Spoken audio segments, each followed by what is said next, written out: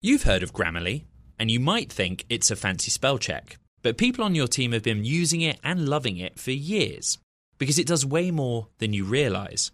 Grammarly is a secure AI writing partner that works seamlessly across apps and websites and can write an instant first draft in a few clicks, not a few hours. When every word your team writes is clear, concise and on brand, companies can save 19 days per employee per year. Learn what better writing can do for your company at Grammarly.com. Grammarly. Easier said, done.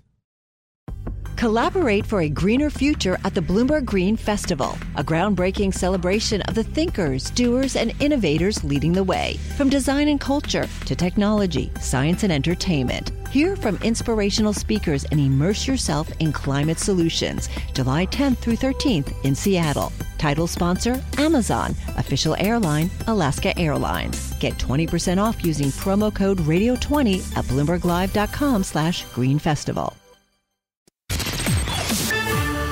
From the heart of where innovation, money, and power collide, in Silicon Valley and beyond, this is Bloomberg Technology with Emily Chang.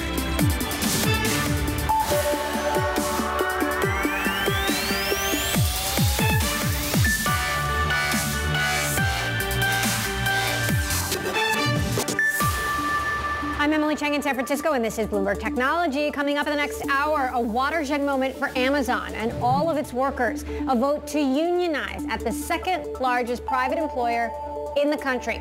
Will it drive a push for organized labor across the United States? We will discuss.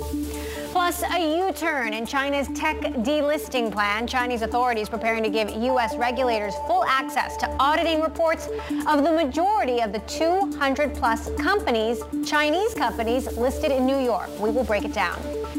And Fractal is the new NFT gaming company in town, created by Twitch co-founder Justin Kan. Why does he think NFTs are the future of gaming? Kan joins us in an exclusive interview this hour. Workers at an Amazon warehouse in New York have voted to join a union. It is a historic victory for organized labor. Amazon has managed to keep unions out of its U.S. operations for more than a quarter century. The vote wasn't even close. Those in favor of the union winning by 10 percentage points. We are joined now by Lynn Vincent, assistant professor at the M.J. Whitman School of Management at Syracuse University, along with our Bloomberg senior executive editor, Brad Stone, who's been covering Amazon himself for decades. Brad, Amazon is the second largest private employer in the country, so this could potentially be huge. Just how remarkable do you think this is?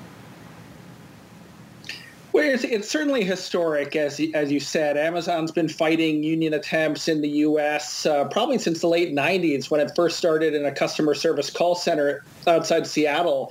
And if you remember, Amazon closed that facility and just moved the work elsewhere. So it's fought these efforts bitterly. In Europe, there have been unions. There have been work stoppages. Amazon typically kind of routes around it. And so I think, look, it's historic. It's unusual for Amazon, but it's just the beginning. I mean, this is one facility. Amazon, as we reported today, is going to contest it probably in court.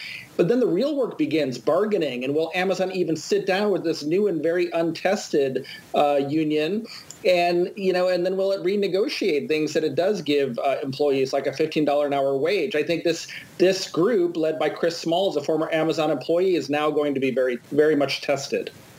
Chris Smalls has been a huge character in this whole story. I want to read Amazon's statement here. Amazon saying, we're disappointed with the outcome of the election in Staten Island because we believe having a direct relationship with the company is best for employees. We're evaluating our options, including filing objections based on the inappropriate and undue influence by the NLRB that we and others witnessed in this election.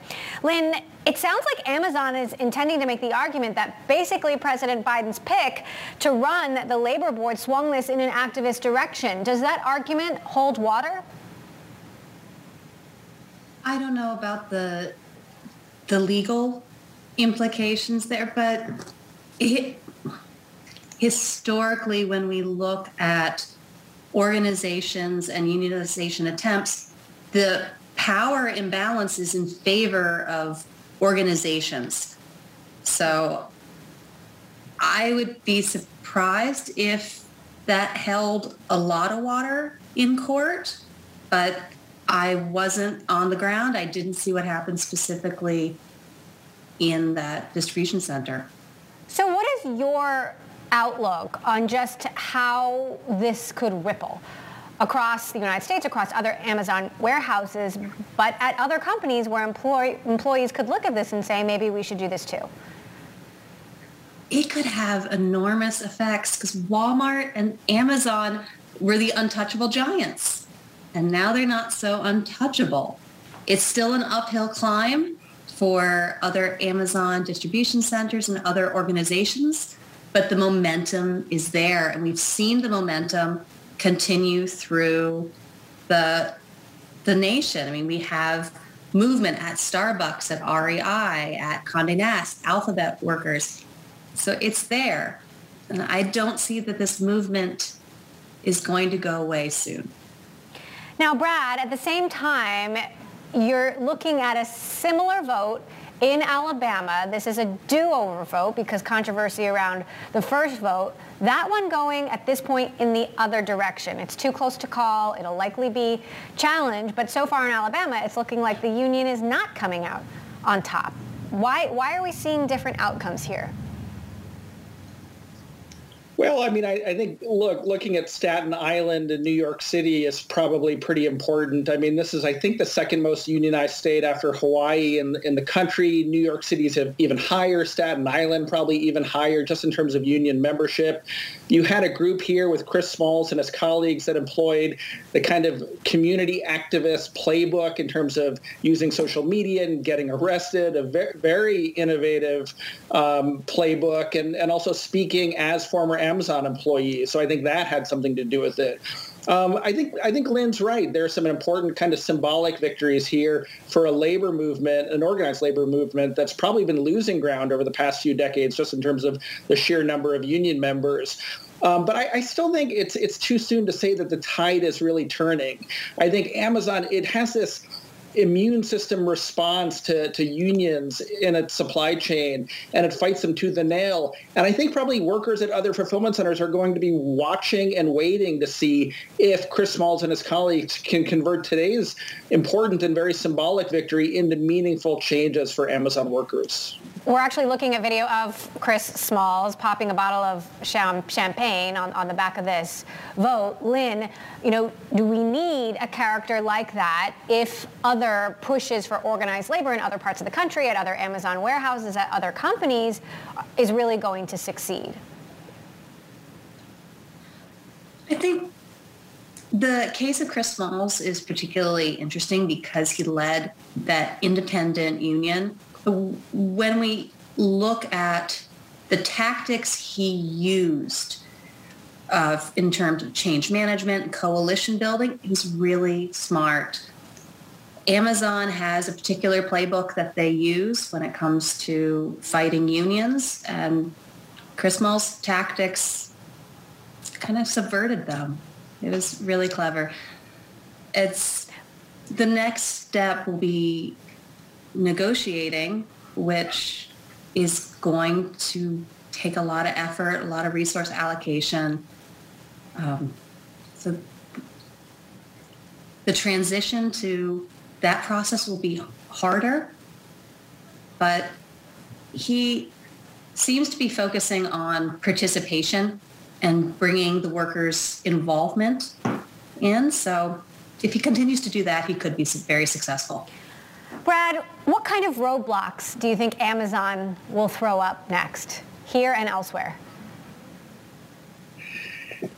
Boy, we probably can't even conceive of what they'll resort to. If you look back across the arc of Amazon history, they've shut down facilities. They've walked away from facilities that have even attempted to organize. I don't think in 2022, under Andy Jassy, Amazon can or will do that. Although, frankly, a couple of years ago, they shut down, as you remember, Emily, the HQ2 project in Long Island City because basically it had become about unions. And Mayor at the time, Bill de Blasio, said, New York City is a union town, Amazon, you're going to have to accept it. And the next day they closed shop. So, but, Jassy's a little bit of a different CEO than Bezos. I don't think they'll do that, but I think they'll fight tooth and nail. I think these legal objections are just the beginning. I think bargaining tooth and nail for everything with Chris Smalls and his colleagues. We can certainly anticipate that. And maybe they don't reach a contract, and maybe there's a strike, and maybe Amazon resorts to replacement labor. And we have a big battle with the world watching. I really don't think they're going to allow Smalls and his union to kind of set an example, because they do view it as a little bit of an existential challenge for the company and the relationship they have with their million-plus workers. Lynn, I see you nodding your head in agreement with what Brad is saying here. What do you think comes next from Amazon?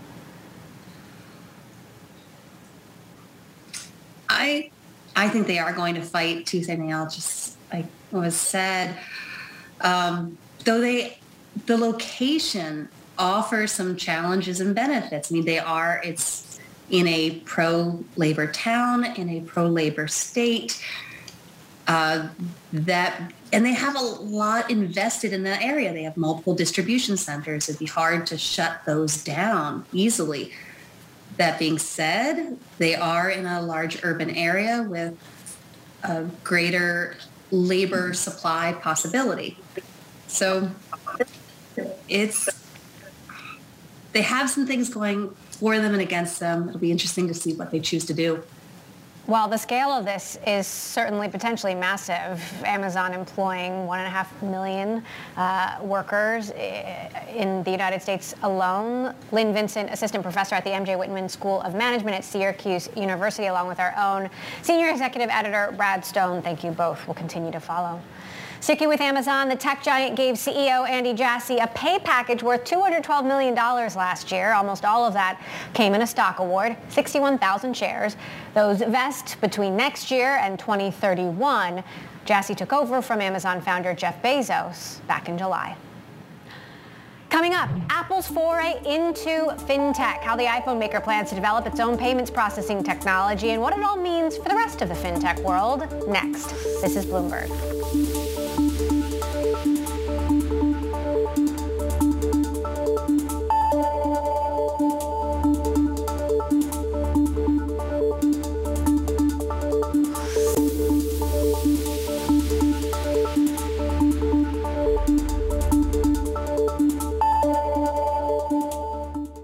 What if everyone at work were an expert communicator? What if every doc, message and email they wrote was perfectly clear and concise?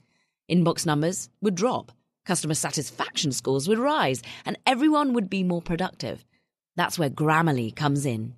Grammarly is a secure AI writing partner that understands your business and can transform it through better communication. Companies that use Grammarly save an average of 19 days per employee per year. That's because with Grammarly's AI, what used to take a few hours only takes a few clicks, like generating an instant first draft in your company voice or tailoring a message to your specific audience and goals. And Grammarly's personalized on-brand writing help is built in everywhere your team works, across 500,000 apps and websites. Plus, it's safe, secure, and already IT approved. Join 70,000 teams who trust Grammarly with their words and their data. Learn more at Grammarly.com. Grammarly. Easier said, done. Success is more than the final destination. It's a path you take one step at a time. It's discipline, it's teamwork, and it's the drive and passion inside of us that comes before all recognition. It's what Stifel's been doing for over 130 years. Quietly, yet strategically, Stifel's become one of the fastest growing wealth management and investment banking firms in the country. Our financial advisors go beyond traditional wealth management to provide clients with direct access to one of the industry's largest equity research franchises and a leading middle market investment bank, because success is the drive it takes to keep climbing, the passion to keep investing, the best of each of us made better by the best in all of us. And that is where success meets success. Start your journey at Stifel.com. That's STIFEL.com. Stifel Nicholas and Company Incorporated, member SIPC and NYSE.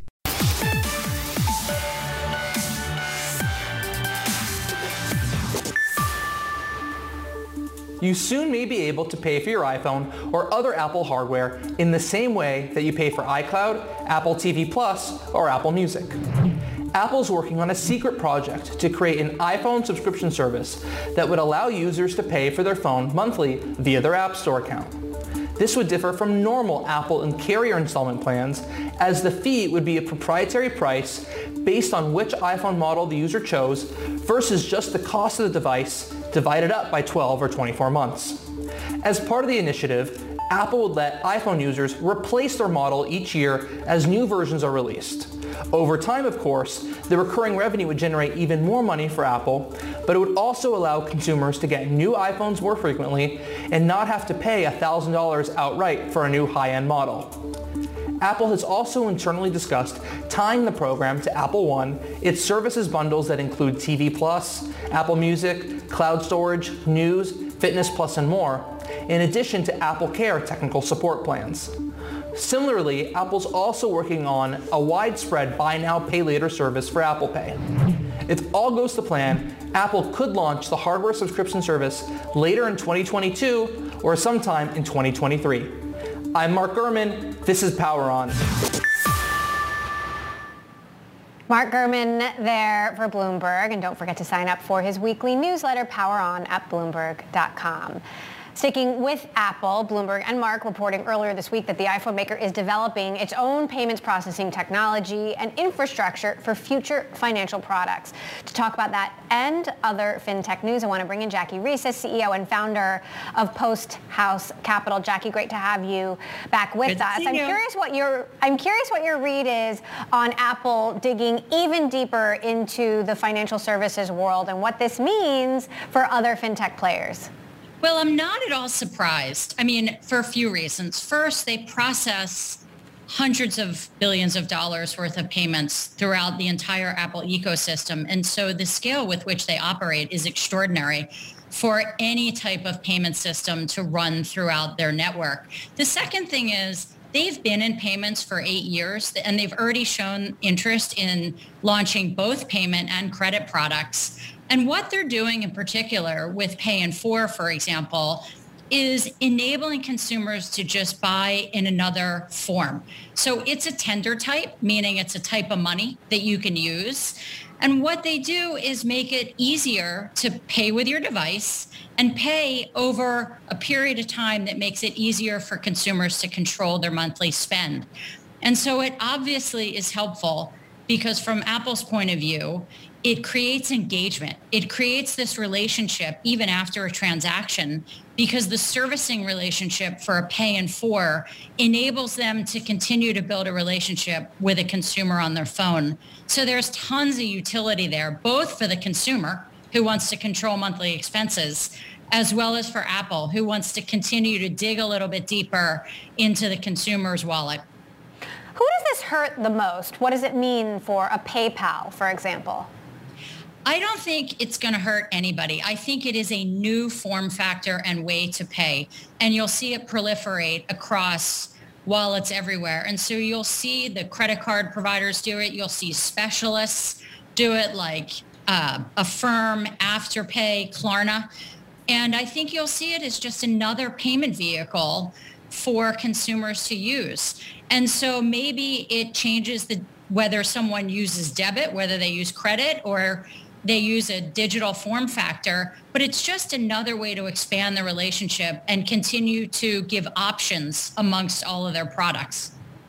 We've seen a number of fintech stocks take a beating this quarter. I mean, we're looking at a lot of red on the screen there. Affirm, I know you're on the board of Affirm, PayPal, SoFi, Block. You used to work at Square for many years. Why do you think fintech in particular is taking this? I know there's a broader down market, but fintech seems to be taking it pretty hard. You know, fintech had an unbelievable series of years between 2020 and 21 where funding and valuations reached fairly heady heights. And so you see a reset back to valuations that are more standardized levels of valuations, particularly given the growth of these companies. I think you'll always see them operate with disruptive multiples, meaning they'll operate with multiples that are higher than the non-technically advanced companies in the payments and financial sector. But they came back to a more sustainable multiple level in this overall market reset. Having said that, the private market also reset. And in 2021 alone, you saw a 645% increase in crypto investments. You saw a similar increase in fintech investing. And all of that had reached a level of valuations and levels of interest that really had peaked, and it just kind of came back to earth. I still see huge opportunities in this sector. It's one of the biggest sectors in the United States and around the world. And it's a sector where the traditional companies that operate in this market are, for the majority of the public companies, over 50 years and older as companies. And so there's incredible opportunity to be disruptive in this space. So I still see lots of opportunity and lots of investment even today. You're an investor in the crypto market, and I'm so curious how you're thinking about DeFi and adoption trends. The information just came out with a pretty explosive headline talking about Andreessen Horowitz versus Jack Dorsey and a crypto, quote-unquote, holy war that is brewing. Okay, I think that's a little dramatic. Having said that, it is entertaining. I think DeFi is fascinating because it changes the paradigm of who controls and who owns companies and who operates them. And so I do think there is an opportunity to expand the aperture of how these companies are run and created. I also think we're only in the first inning of DeFi. We really are seeing tons of experimentation, whether it be in infrastructure or even in vertical products, but you haven't really seen use cases come to fruition and build significant scale companies where you're seeing these broader use cases used in consumers' day in, day out lives. But the experimentation that's out there is pretty exciting. And I think it, along with the rest of the crypto market and the fintech market, continues to show the level of interest in investing in this area of the United States economy. Jackie, before you go, I want to ask you quickly about your new book, Self-Made Boss, which you co-wrote, and you talk to entrepreneurs, owners of small and medium businesses, really, some of your customers when you were working at Square Capital. What was the catalyst for this quickly? Catalyst is small businesses need help to start, run, and grow their business. They are half of the economy, 2/3 of job growth in the United States. Lauren Weinberg, my co-author, and I really saw the need to create a pragmatic guide to help small businesses build their companies through feedback from other small businesses. And it's a helpful tool to help them, again, start, run, and grow their business. Jackie Reeses, Post House Capital, and new author, Self-Made Boss. You can check it out on Amazon. Thank you, Jackie, for joining us.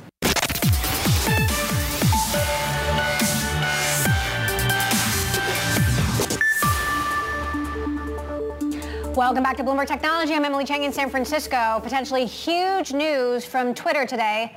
Or is it news at all? Twitter tweeting that the company is working on an edit button. Then again, it's April Fool's Day. Ed, what do you think? Is it a joke? I've been reminding you, Em, all day long it's April Fool's Day. This is a joke, right? This is what the people want, but clearly this is a joke. This is what I want, but I'm guessing this is a joke. Unfortunately, Twitter has resisted for years an edit button, right? So why would they do it now and on April Fool's Day? Give us the edit button. And even investors think it's a joke because the stock didn't move at all. I checked. Yeah. All right, well, we'll have to see tomorrow. And yes, you were the one preparing all of us not to fall for it. I know. All right, Ed Ludlow, thank you. I want to talk more about Chinese tech stocks rallying now with Race Capital partner Edith Young. Edith, first of all, what do you make of the Chinese government potentially taking a really unprecedented step like this, given how secretive and protective the government is about its own companies? Well, I hope this is not an April Fool jokes from the Chinese authority. Same. But I think, who knows? They also have a sense of humor as well. Yeah, that's a good point. and I think, obviously, based on what you and Ed just discussed, it's amazing to see the stock really rally up this morning. And, for the last 12 months, all the Chinese stock and the 200 plus companies been under a lot of pressure and it's just been a really, really tough time for them. So I think like this particular announcement, from my point of view, is there's three implications. One is is it's amazing to see the Chinese authority is willing to work with the U.S. to potentially open this up. We will see how it goes during the summer, but this is really at the government level in terms of cooperation. It's amazing to see.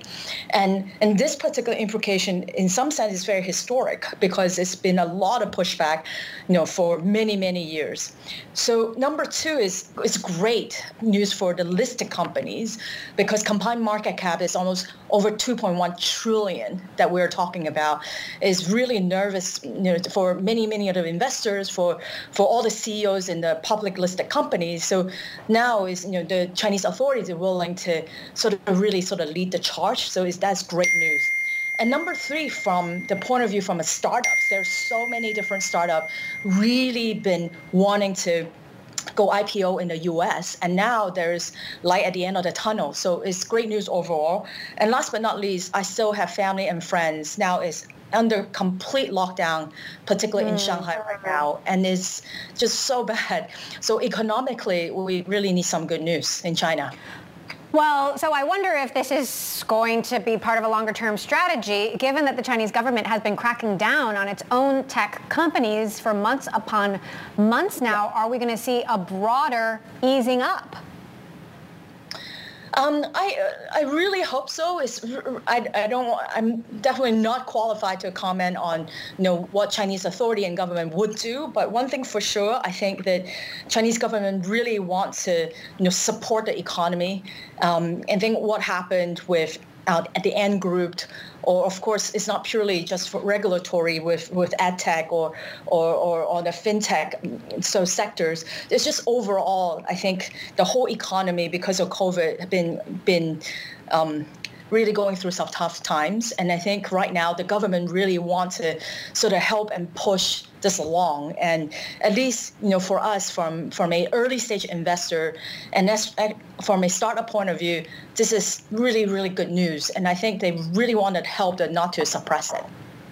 So what is your assessment now of whether investors should be getting into or staying in Chinese tech stocks, public companies, and whether Chinese companies in general are smart from a private market or venture capitalist investment perspective as well?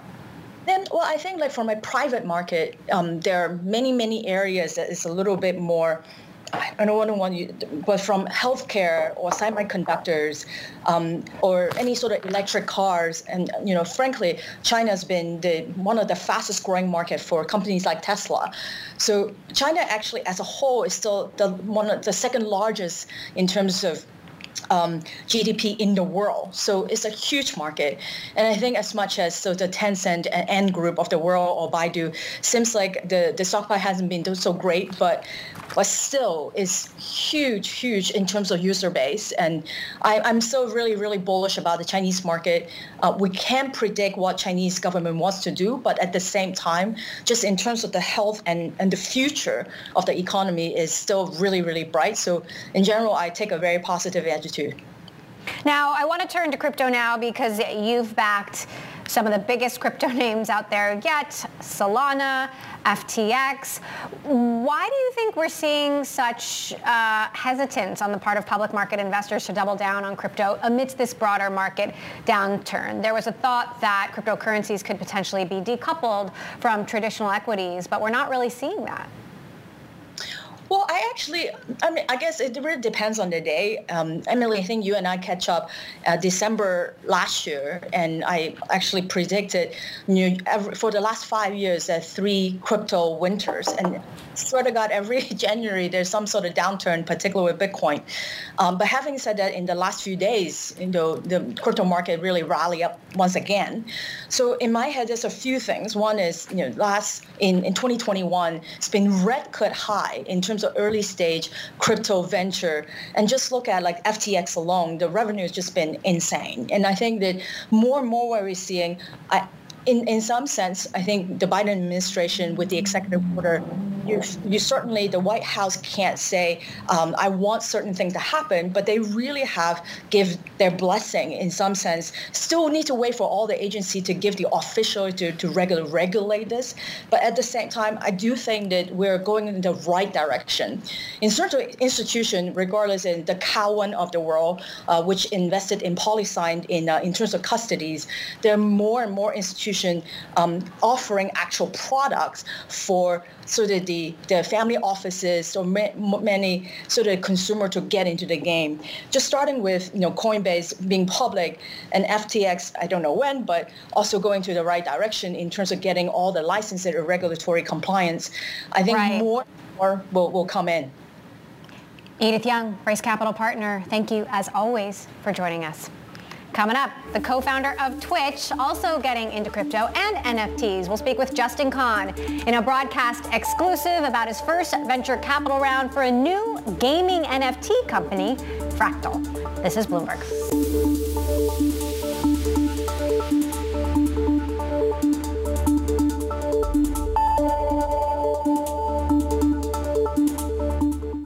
What if everyone at work were an expert communicator? What if every doc, message, and email they wrote was perfectly clear and concise? Inbox numbers would drop, customer satisfaction scores would rise, and everyone would be more productive. That's where Grammarly comes in. Grammarly is a secure AI writing partner that understands your business and can transform it through better communication. Companies that use Grammarly save an average of 19 days per employee per year.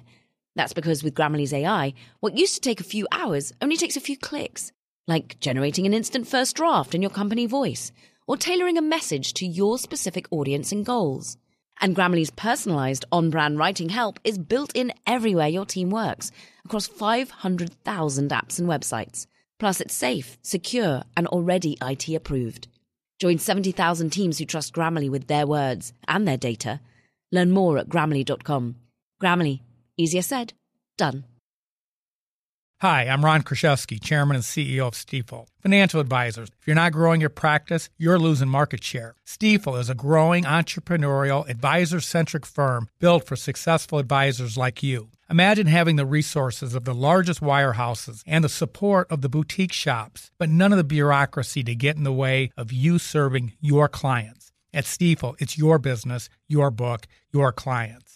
I always tell the advisors we're recruiting, I want you to come to Stifel and double or triple your business. Most of them laugh and shake their heads, but I'm serious. Don't take it from me. Take it from Stifel's #1 finish in J.D. Power's 2023 U.S. Financial Advisor Satisfaction Study. So, there's a reason why 148 financial advisors joined Stifel last year. Come join us and find out why Stifel is the firm where success meets success. Visit www.choosestifel.com. Stifel Nicholas and Company Incorporated, member SIPC and NYSE.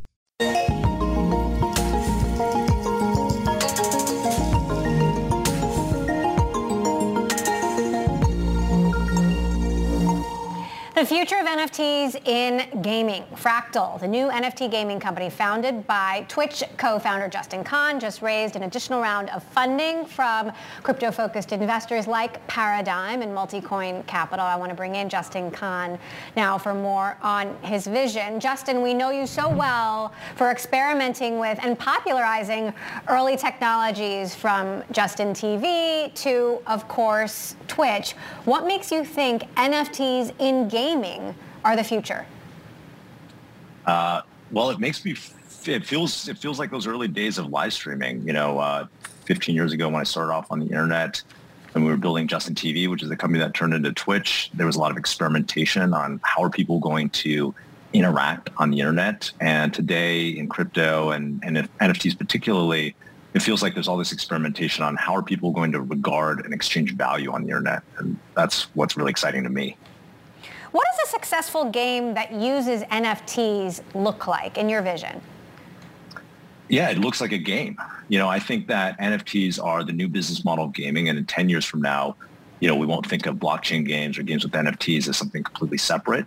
We're going to see it as like, these are games that have assets, and those assets are worth something. People trade them, they own them, they take them with them. And it's just going to be something that's kind of standardized. So today, if you look at the games that are most popular in the world, they all have virtual assets, right? They sell skins, characters. These are games like Fortnite that everybody's heard of or their kids play. And I think the next step in the evolution of these digital assets is that they're going to sit on a blockchain and people are going to really have ownership of them. And yet there's a huge debate about the future of NFTs in gaming. A lot of folks in the gaming industry don't want this to be the future. Why do you think there's so much pushback? It reminds me a lot of free-to-play. You and I were both kind of around when this came out. Free-to-play as a business model came out in gaming maybe around 2007, 2008. And those early games in free-to-play were, they were like Zynga games like Farmville and Mafia Wars. And there was a lot of pushback from gamers then. They said, these games aren't great. They're not good. They're not fun. They're just viral, something viral. They're not, I don't want to pay like incrementally. I just want to pay up front. And then, what happened was there was more investment in the model. People built better games. People built games that they want to play in general. And then what happened was, 10 years later now, it's like every game is a free-to-play game and the market is worth like tens of billions of dollars a year in digital assets. And so I think the same thing is, can be said of crypto or crypto games. People are saying these games aren't good yet. They're, we don't need NFTs. Like this is not something that gamers want, but I think it's actually something that will become that predominant model as the games become better. That said, where do you see hype in this industry, whether it's about NFTs or crypto or play to earn? I know you're not a huge fan of that in particular. I mean, are there technologies that you see getting a disproportionate amount of attention that shouldn't be? Well, I think that the kind of fundraising, like the amounts that games are raising is capturing the imagination of both the game studios and players. And sometimes it's, people are like, oh, it's ridiculous that these games that haven't launched yet or have very rudimentary gameplay compared to like a AAA title in the traditional world, are raising hundreds of millions of dollars or like have these economies that are worth billions of dollars, and they think it's overhyped. And to some extent, that might be true. So I think that the fundraising aspect is a little bit overhyped. What's really exciting to me as a technologist is just this idea of like, these games shifting from closed economies where, the game company controls everything to really open economies where there's an ecosystem of developers and players who, control what happens in the economy. And to me, that's going to inspire more people, like these games to become platforms on top of which many different developers build experiences. And these open ecosystems, I think, are going to be like much more durable and worth a lot more in the future.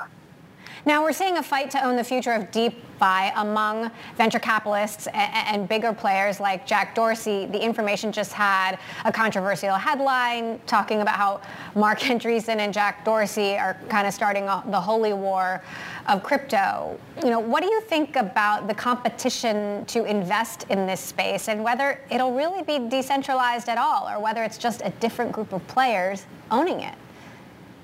Yeah, I think the argument really is between like kind of how much decentralization is enough decentralization, right? And on Jack on one side is like, these VCs are funding and owning a large portion of these protocols, so it's not like truly decentralized. And I think Mark's position, I won't speak for him, would be like, well, someone's got to fund these things and it's like decentralized enough. And I think it really depends the answer to the question, it really depends on like what your use case is, I think. So for something that's like Bitcoin, which is a store of value for this massive amount of people in the world, you really want like a huge amount of decentralization. And I think for, something that's maybe more like a game, might be variable how much decentralization you really need, because like how much how important the assets are that there's like true decentralization and no one could ever, take control over this or I think it kind of depends on the use, right? Like DeFi might be like much more, security might be the most important thing. For a game, it might fall somewhere in the middle. Now, you've made a choice fairly early on to build on the Solana blockchain versus Ethereum. Why? Yeah, well, so what prevented me from getting into crypto as a builder for the longest time was usability. I was like, I saw Ethereum with interest and invested in Ethereum. Actually, I bought Ethereum, like in 2017. I was like, this is really interesting, but I didn't really see how you could build an application with the transaction throughput of something like Twitch. on it. And so what really got me excited about Solana was, for the first time, I really felt like, normal people could build on top of this, and you could build something that reached a mass audience because the kind of transaction speed and cost was low enough that it made sense for maybe something more like a gaming use case where you might have like many different NFT items in a game, and you might trade in and out of them like very quickly within one playing session. So really it was like a usability, choice, but like at the end of the day, Fractal wants to be wherever game studios want to be, and so our goal is to become multi-chain and expand to everywhere that game companies want to build their products. All right, Justin Kan will be watching to see where this goes. You'll have to come back soon for a progress report. Twitch and Fractal co-founder Justin Kan, thank you.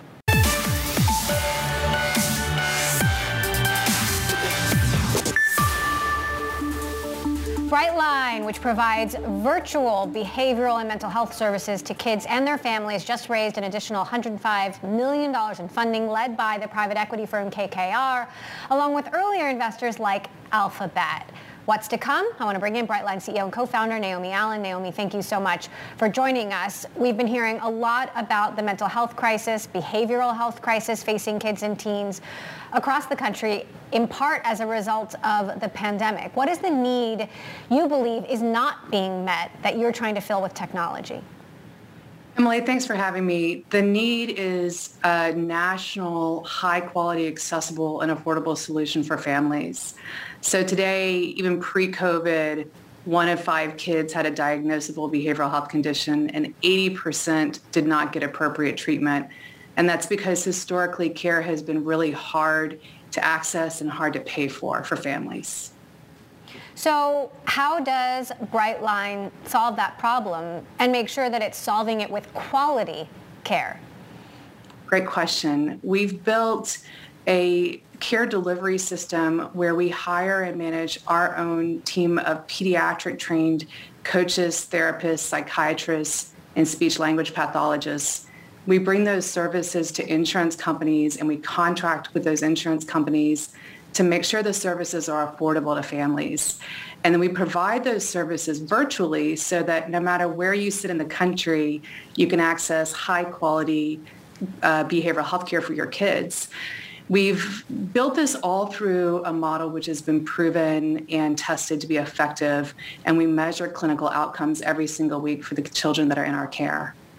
How would you say the pandemic has exacerbated this crisis? You said 1 in 5 before the pandemic. What's that number now? The incidence rates of pediatric anxiety and depression have both gone up about 30%. And there's new data that was just released last week by the CDC saying that 1 in 5 teens have considered committing suicide in the past year. So what we're seeing is across the country, and frankly even globally, a sharp increase in terms of the need and the severity level of pediatric behavioral health conditions. And again, that was building on already a point of crisis for the country.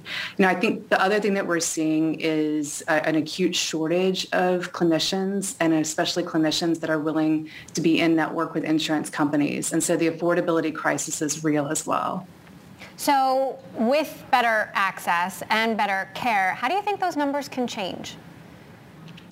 Yeah, we believe that there's no reason for kids all across the United States not to be able to receive care within a few short days of seeking care and treatment. Now, we have a long way to go as a country still working on stigma with parents and caregivers, but we're seeing actually stigma go down meaningfully amongst the new generation of children, adolescents, and teens. So that's good news. We're seeing actually a lot more openness. And so what we need to do is create affordable and high quality access. And that's really what Brightline is scaling across the country. The other thing that we think is critical is reducing the lack of equity and equitable access. Today, 75% of the counties in the United States don't have a single child or adolescent psychiatrist.